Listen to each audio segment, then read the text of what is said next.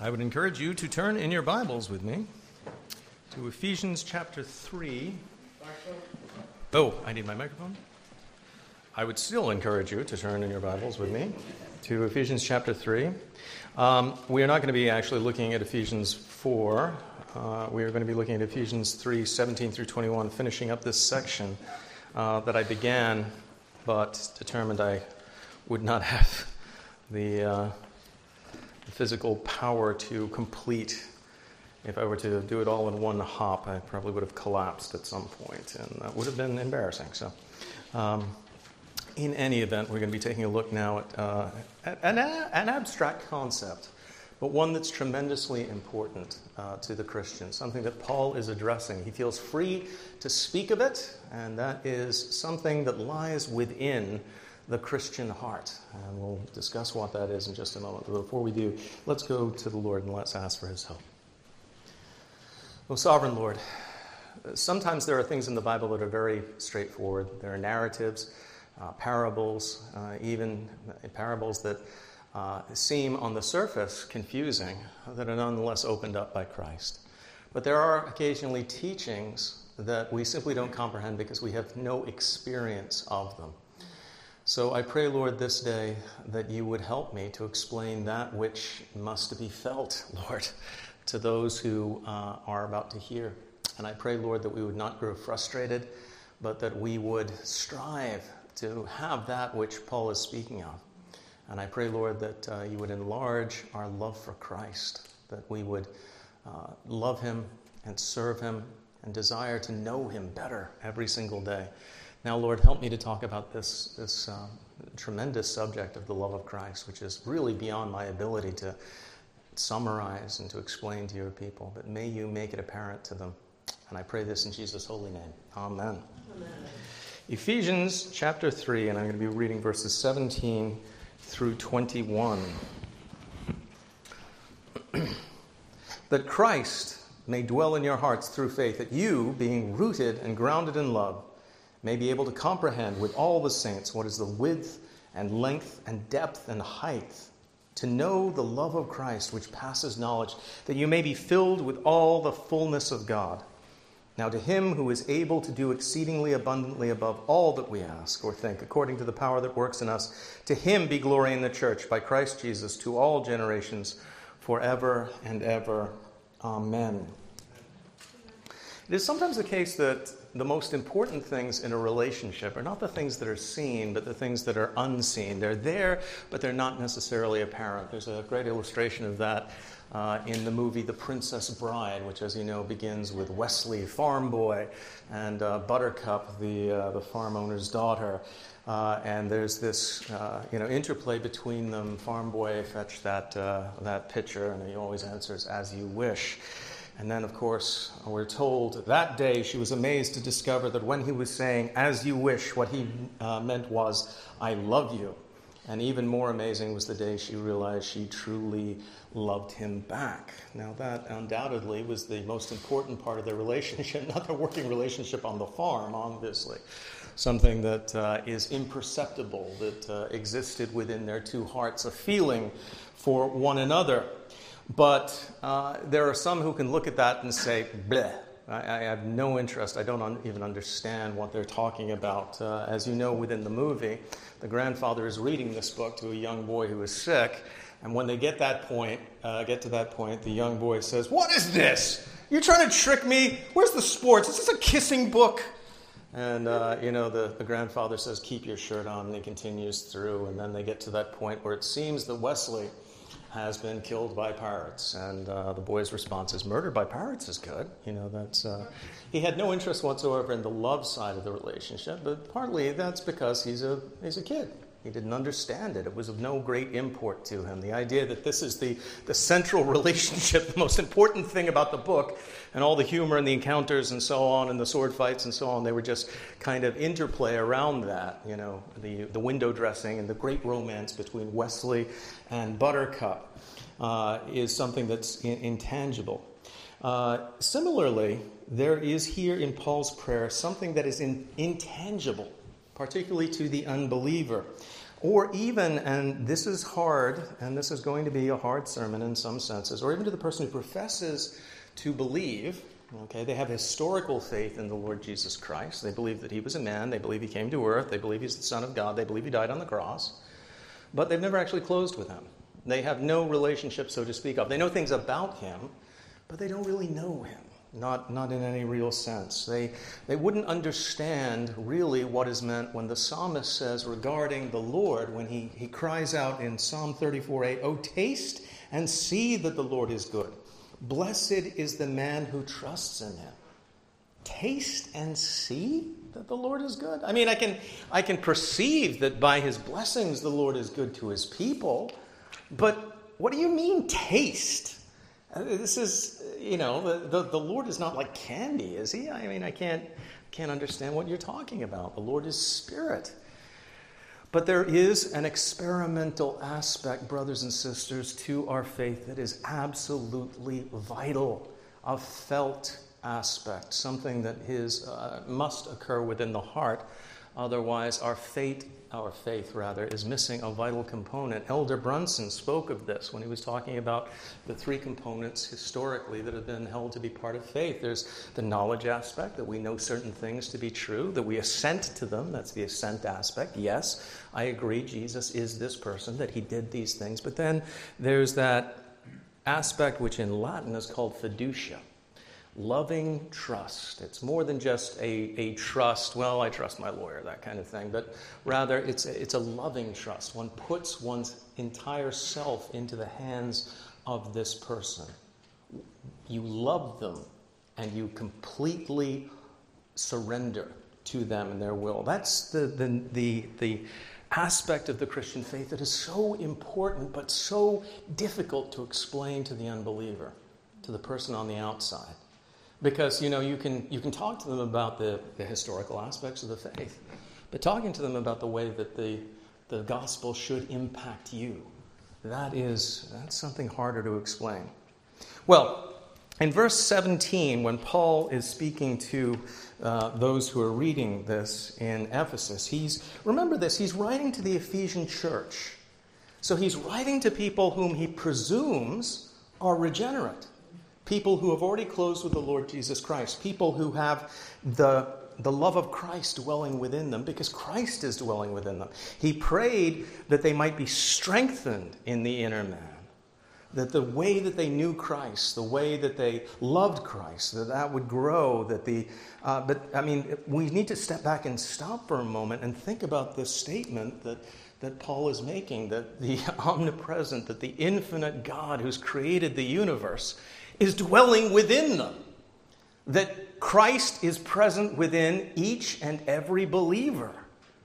That is something that should amaze us. We know that God is said to dwell in heaven, but he also dwells amongst his people.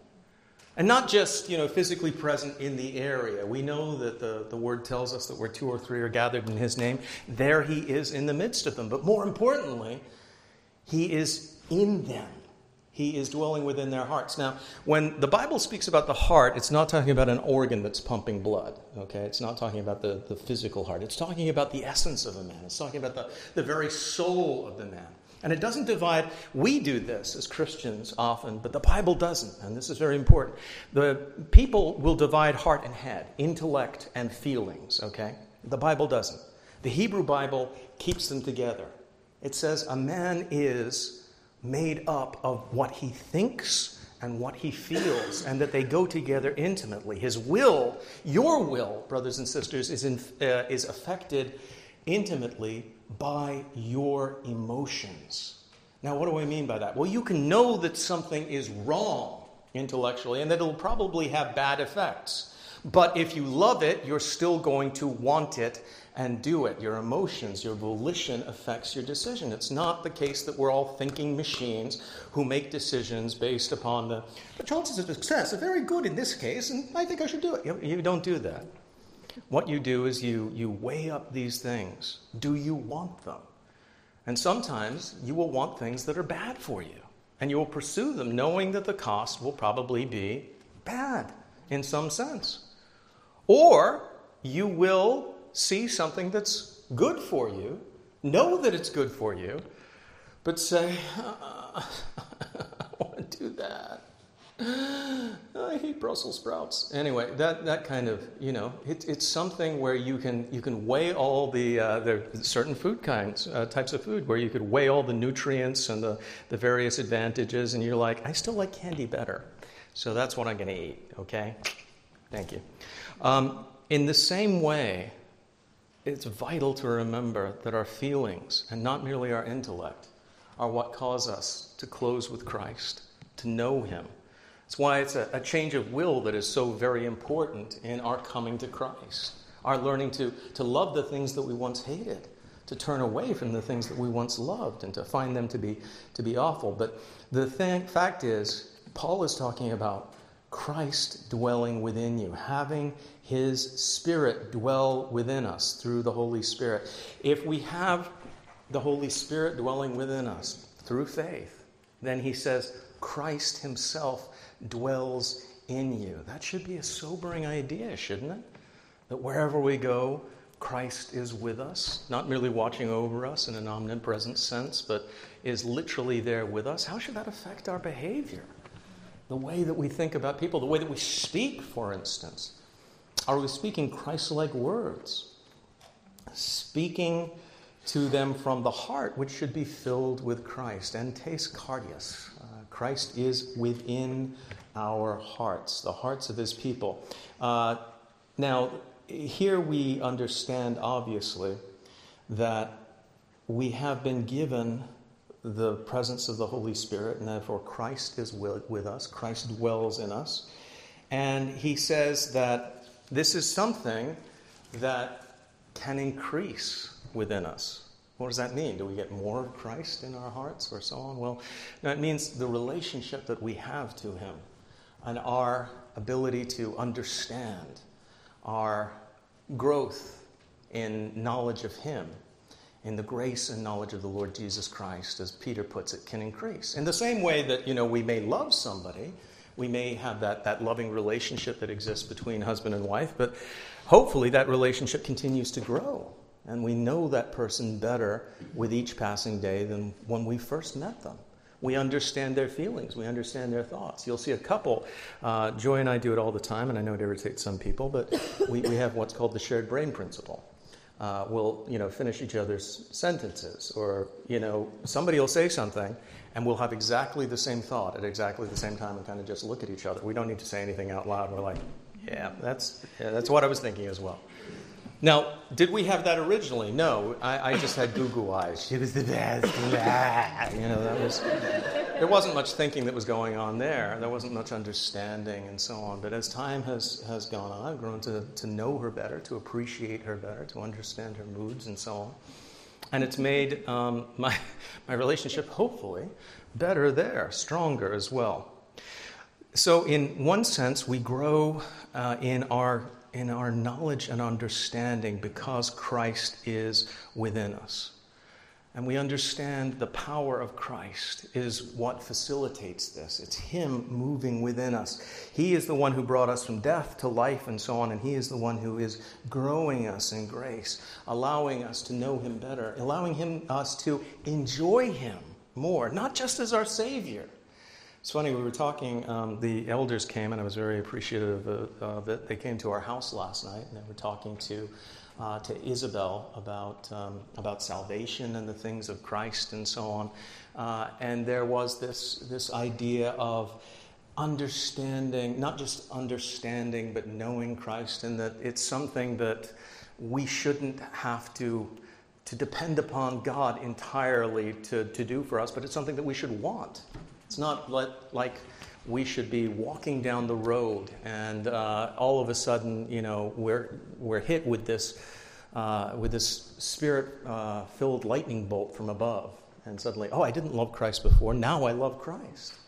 But rather, it should be the case that we are pursuing Christ, that we are striving after Him, that we're praying, that we're asking the Lord to increase our faith, or to give us in the first place that gift of faith, because we know it's something we need. You remember how in Ephesians chapter 5, when Paul is talking about, and the great thing that he uses as an analogy for the believer's relationship with Christ is, of course, the relationship between husband and wife.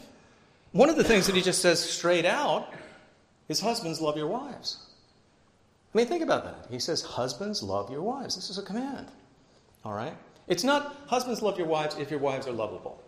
It's not, husbands, love your wives from time to time and then sometimes really despise them and don't get along. It's, husbands, love your wives. Why? Because that's our duty. It's something that we're commanded to do. In the same way, believe it or not, Christian or non-Christian, you're commanded to love God. You remember what the Shema said? Hear, O Israel, we're supposed to what? Love the Lord your God with all your heart, soul, and might. That's a command too. You're supposed to love God. We're supposed to love God, and we're also supposed to love our wives. We're supposed to love our fellow men. You remember that when Christ tells us how to respond to those who hate us and despitefully use us, he says, love your enemies. That's hard, isn't it? Very hard. Impossible without the working of the Holy Spirit within us. But it's something that we need to be praying for.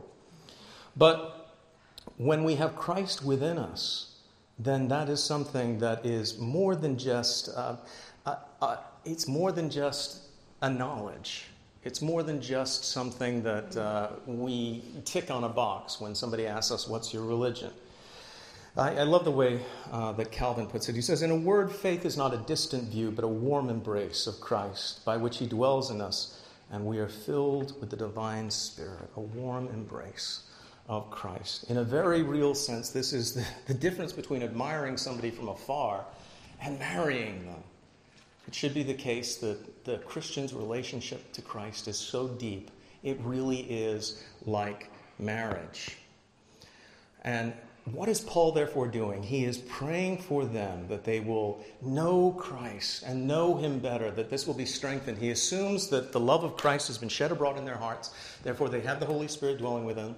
And he hopes that it will grow and grow. And what does he want them to have? He wants them to have, through this knowledge of Christ dwelling within them, through this feeling of his love and their love to him, that they will have this absolute assurance of his love.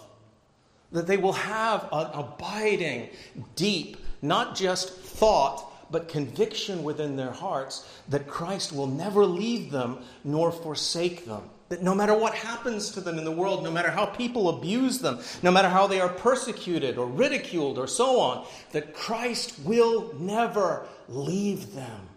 And that he will always be there for them if they're in the darkest, deepest dungeon or upon the highest height, if they feel absolutely forsaken by the entire world, their family, and absolutely alone, that he is still there. That they will be like trees that have roots that are so deeply planted that even the strongest storm of life cannot knock them over. And it goes down and it drinks deep from the wells of Christ's love. And that is what sustains it. That is what should sustain you in your Christian faith. That constant reassurance, the constant means of grace, building up your relationship with Jesus, constantly filling you with his grace, and knowing that there is a relationship there that is unbreakable. You are part of him. He is the head, you are the body. And so therefore, nothing will shake you. Now, you remember in the Princess Bride, if you're familiar with the story, and of course, Andrew Ruin's movies, Wesley gave Buttercup his assurance, "Hear this now, I will come for you." But then she hears that he's been murdered by pirates. And, well, Wesley, after all, was just a man. He's mortal. It might have been the case that he really was dead. I mean, we can say it's a wonderful movie, and, we love the fact that he perseveres beyond, it becomes ridiculous, the things that he's willing to do for this woman out of his abiding love. This is true love. Do you think this happens every day, etc.? And he pursues her no matter what, overcomes every single obstacle. But in reality, unfortunately, a mortal man is just a mortal man.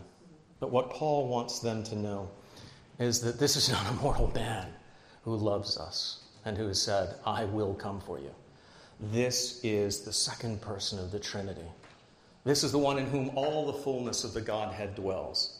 If Christ were merely a man, if he were merely a teacher and a sage, he could do nothing of the things that we really need. In order for him to be our Savior, our sustainer, and the one who will bring us home, he has to be God, and he has to be absolutely worthy of everything. So he's not praying that Christ would come and dwell in their hearts, because he assumes that Christ already dwells in their hearts. He is praying that they would be confirmed in his love, that they would understand the indwelling of Christ means that they are sealed, that all of his promises are yea and amen, that they are part of his body, and they can never be estranged. They can never be cut off. It's praying for their assurance because he knows they need it, because we live in a fallen world, and he knew that they were going to be attacked for their faith. They were going to go through hardships and difficulties. They were going to wake up in the morning. Do you ever wake up in the morning and wonder, am I really saved? Because there's some sort of cloud that's arisen between you and God. You realize, I haven't prayed to him in a while. I haven't heard his voice. I'm not feeling it. You know what I mean? And yet, he continues to reassure us that he is there, that he is not silent, and that because of that faith that he's given to us, he will never leave us, no matter what happens. So we can always go to him. He says that our salvation is founded in the love of Christ and in his firmness and in his constancy and in the fact that Jesus, and this is something that you need to be able to understand, Jesus' love to you is not something that he did once on the cross. It is active and ongoing. If you are Christ's, then Jesus loves you. Jesus is loving you. Jesus will always love you. This will never stop. And we see it in the ways that he's merciful to us, but sometimes we have to simply understand it's part of his promises. Sometimes we will undergo things we're like, how could a loving God put me through this? Loss of a child, loss of a job, terrible sickness, things like that. And yet we have to remember sometimes the Bible tells us whom the Father loves, he chastens. 3-year-old, Daddy, if you loved me, you would never spank me. No, son, it's actually because I love you that I spank you. That's what they don't understand. Sometimes, you look at the 7-year-old and they still don't get it. But the Father loves you so much that he will never leave you, he will never forsake you, he will never stop loving you. And therefore, he is praying for the inward strengthening of the Spirit and that they would understand the love of Christ, this love which flows from us, from the faith that he's given to us. And he prays that they would be strengthened, therefore, in the inner man and become more and more rooted and grounded in Jesus Christ. Now, he runs out of words as he's talking about this love and how high it is and how deep it is and so on. It's deeper than the ocean, to use that terrible country song and so on. But it really is. It's impossible for us to come up with human language that explains the love of Christ expressed to his people. He runs out of verbs and adjectives. The love of Christ that passes knowledge. What does he mean? Well, this isn't something you can intellectually quantify. It's not something that you can explain simply by the things that he did. I mean, there's amazing things that he did when we were yet rebels and enemies. He came to earth and he died on the cross for us, but yet his love is greater than just that explanation. This is a love that is actually infinite. It extends into forever. It's beyond our ability to quantify. And it's not just explained in his sufferings for us. It's not just explained in his intercession for us. It's explained in the fullness of the Godhead being willing to love us, to dwell within us, to sustain us, to do all of the things that we have done. But it's entirely beyond our comprehension. We can apprehend the love. That is, we can know that it exists, but we can't comprehend it. We can't get to the depths of it. As Calvin said, this love of Christ, though it surpasses the power of our understanding to comprehend, is still a subject, though, of experimental knowledge. Now, what does he mean by that? It's something that we experience in our lives as Christians. We can know the love of Christ expressed to us. We can experience it in the way that, for instance, he brings us into the body of Christ, in the way that brothers and sisters in Christ pray for us. We can see it in the ways, for instance, that we're delivered from difficulties and so on. We're provided for so very richly and so on. These are things that we can understand. We can see tokens of his love in all of these things. And experimentally, we can apprehend, we can feel the love of Christ, but it's not this kind of squidgy-widgy feelings that are stirred up in a worship event where we're all like this. That's not the love of Christ, brothers and sisters. I shouldn't have done that. Now my head's like, anyway, foolish boy. But there are so many things that we can try to replace the love of Christ with, which are just our own subjective feelings. I'll talk about some of them at the end, but this is far deeper. This is the pleroma. This is the full significance of God loving us. The fullness of God, Chrysostom said, the fullness of God is that excellence, says Chrysostom, of which God himself is full. Be ye perfect, even as your Father which is in heaven is perfect. He loves us with this fullness of God, which surpasses our knowledge. One of the things that we need to remember, therefore, is that, this is obviously an application of all that he's saying, is we don't reason our way to God. You don't talk people into the faith. There is something that is incomprehensible, as I said, when it comes to explaining Christ to people. That's one of the reasons why it's not a bad thing, actually, to talk about your testimony when you're speaking of Christ. Now, you need to talk about the objective things that Jesus did. You do need to talk about him as the Savior of sinners, the Son of God. You need to talk about the person's need of Christ, the fact that they are fallen in the first Adam, that they're on their way to hell. You need to actually play these things out. But you do also need to tell them about how it was that God effected salvation in your life to show an example of the love of God manifest in the midst of the world. This is a wisdom, Paul therefore speaks of, that exceeds knowledge. The faculties of man just can't reach it. Our unaided wisdom is not able to do it. The prayer of Paul, therefore, is that God would gradually open up them to understand it within their soul, to feel it, to acquire it. But not in a way by which we normally understand things and we grow in our knowledge of them. You grow in your knowledge of say, mathematics by learning step by step new equations, new ways of working things out. That's not the way Christians grow, though. We grow definitely through the means of grace that he's appointed. We read his word, we pray to him, and so on. But there's an imperceptible way in which God, through the means of grace, grows our knowledge of him, grows our love. And all of these things come together. The communion of the saints, the way that in corporate worship we draw near to the throne of grace. How sometimes in prayer, a light surprises, as the word, as the hymnist put it. We have this moment where we're given an insight greater than we had. One of the things that amazes me is the way that I can go over a section of Scripture that I've read maybe 30, 40 times and yet still find something new. It's because God has, enlightened me inwardly. I didn't work my way towards this. I didn't reason it out. I suddenly, holy mackerel, why didn't I see that? So that is something that he is praying for that would happen in their lives. That the infinite power of God would be manifest to them, and the result would be just this overweening love within them towards him, and that they would understand that the love that they have towards him is as nothing compared to the love that he has towards them, which was original. So let me make some applications of this. And this is going to be a hard one, I understand, but there you go. Sorry. Not sorry, actually. The first is this. I sometimes think when I'm preaching in the church, I'm preaching to two groups. There's those who, when you talk about the love of Christ, they begin to tear up.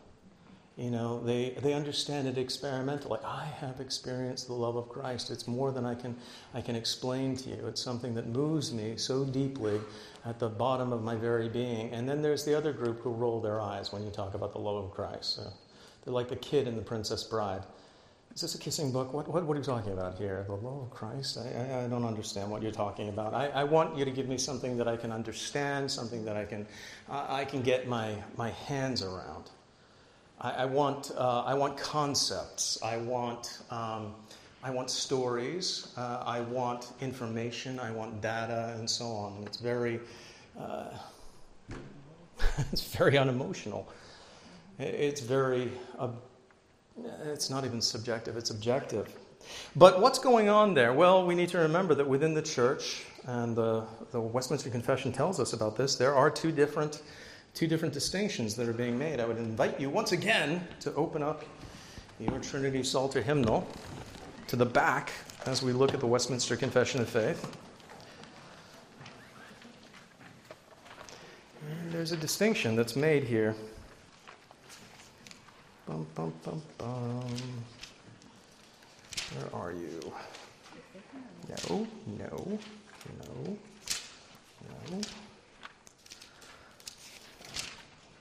Chapter 25. It's on page 935 in the back of your Trinity Psalter hymnal. And I just want to read to you 1 and 2 here, and I want you to see the distinction between invisible and visible. The Catholic or universal church, which is invisible, consists of the whole number of the elect that have been, are, or shall be gathered into one under Christ, the head thereof, and is the spouse, the body, the fullness of him that filleth all in all. The invisible church, therefore, is made up of those who are elected and those who will, in the fullness of time, be called to Christ, effectually called, indwelt by his Spirit. These are what we might call Spirit-filled believers, people who know the Lord Jesus Christ. But he says there's a larger group here. The visible church, this is section 2, which is also Catholic or universal under the gospel, not confined to one nation as before under the law, consists of all those who throughout the world that profess the true religion and of their children, and is the kingdom of the Lord Jesus Christ, the house and family of God, out of which there is no ordinary possibility of salvation.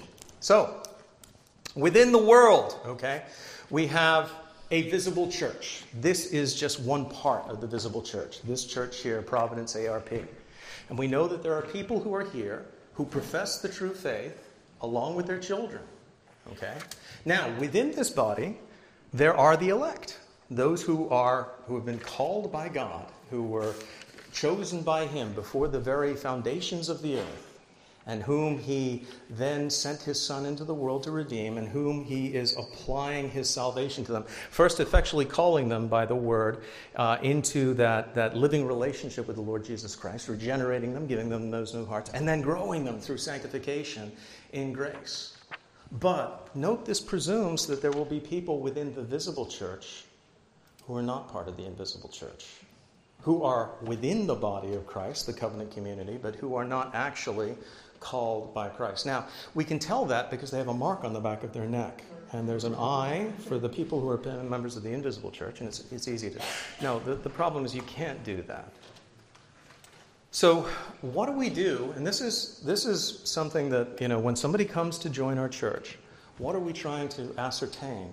We're trying to ascertain, is this person truly converted? We don't just want to know that they can give the answers correctly. I have met many a fiend, and I'm not kidding here, who is able to explain Christian theology, but has none of the love of Christ dwelling within them, and will misuse every part of the Christian faith if they can. What we're trying to find out is this person Christ indwelt? Is this person someone who is clothed with the Holy Spirit? Is this person someone who is saved? Now, when they come in as a family, obviously we don't require that the children be saved immediately. We take in non-communing children as well. We baptize infants because they're part of the covenant community, but we're looking forward to that day when, God willing, they will close with Christ by faith. Now, there are tons of people, unfortunately, who join the visible church not because they love Christ, not because they are truly part of his body, but there's some aspect of Christianity that they like. There's something derivative that appeals to them. For men, it's often things like social order, male headship. In our completely confused and mixed up world, there's a lot of guys who really like the emphasis, for instance, on family order, sphere sovereignty, Vantilianism, things like that. Christian nationalism is a hot button issue at this point in time. A lot of guys are discussing that. Or Calvinism and the sovereignty of God. I have met men who, and I'm not kidding, who were simultaneously conducting affairs, but also arguing strenuously on the internet for the sovereignty of God. I mean, can you even imagine that? This is a man who's betraying his wife and his family, but at the same time, what's his hobby? What's the thing that gives him delight? Arguing for the sovereignty of God, which he is dismissing by his very actions.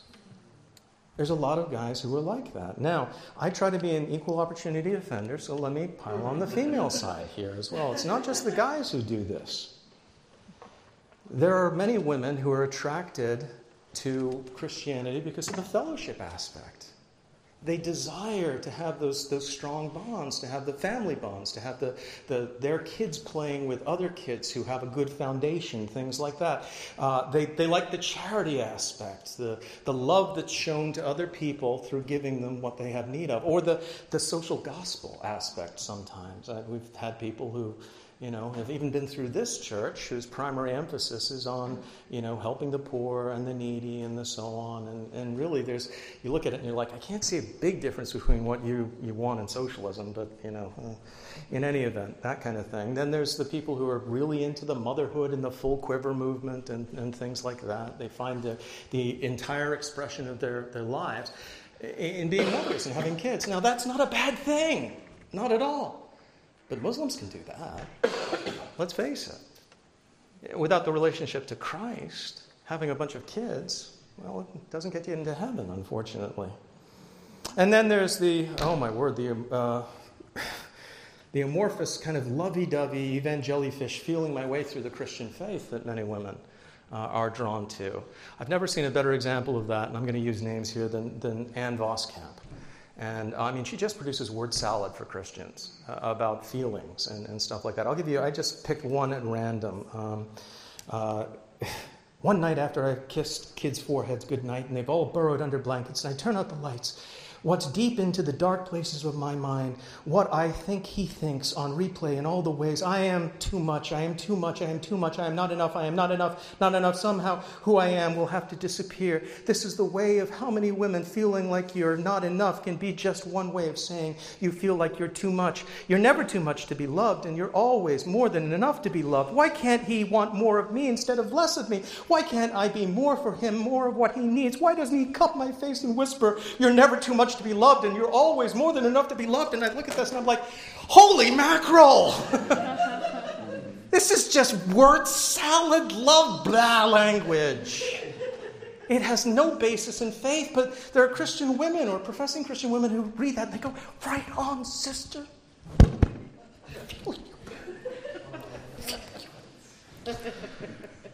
You're like, this is not the love of Christ. This is not what Paul is talking about. That's just subjective feelings. So just as the guy can get all pumped up with Christian nationalism and Calvinism and so on, so the Christian woman can go in that direction as well. None of it is what Paul is talking about. What Paul is talking about is that deep relationship that's formed when the Christian closes with Christ, when he repents or she repents of his or her sin. And she says, I don't love you as much as I ought, but I know that I love you because you have put your Spirit in my heart. And I ask now that you would grow me in grace and in your knowledge and never leave me nor forsake me according to your promises. And then begins to live out that life with its ups and its downs of depending upon him and the means of grace that he's given. That's the Christian faith, brothers and sisters. That wonderful interdependence that we have with Christ, who is the source of all of our love, and who is that which we need the most. And I pray that you understand what Paul's talking about, that you have an experimental knowledge of what he means when he talks about exceedingly abundantly above everything that we can understand when it comes to Jesus, that you felt that. But if not, then stop hesitating. Close with him and know the love of Christ. Let's go before him now. God our Father, I do pray, Lord, that you would help us to not desire merely the things that can be had by being part of the covenant community, but rather that we would desire the head, the founder, the very foundation of our faith, the Lord Jesus Christ. That we would love him because he first loved us, and that as a result we would grow in our knowledge of him, grow in our love towards him. I pray, O Lord, that you would do this so that you would be glorified in your church now and forevermore. May it be that we who have begun to worship him on earth will do so into eternity and will love to do so more and more every day in our existence. We look forward to seeing him face to face and worshiping him with that assembly that no man can number. We know that day is coming soon, sooner than when we first believed. May that day be complete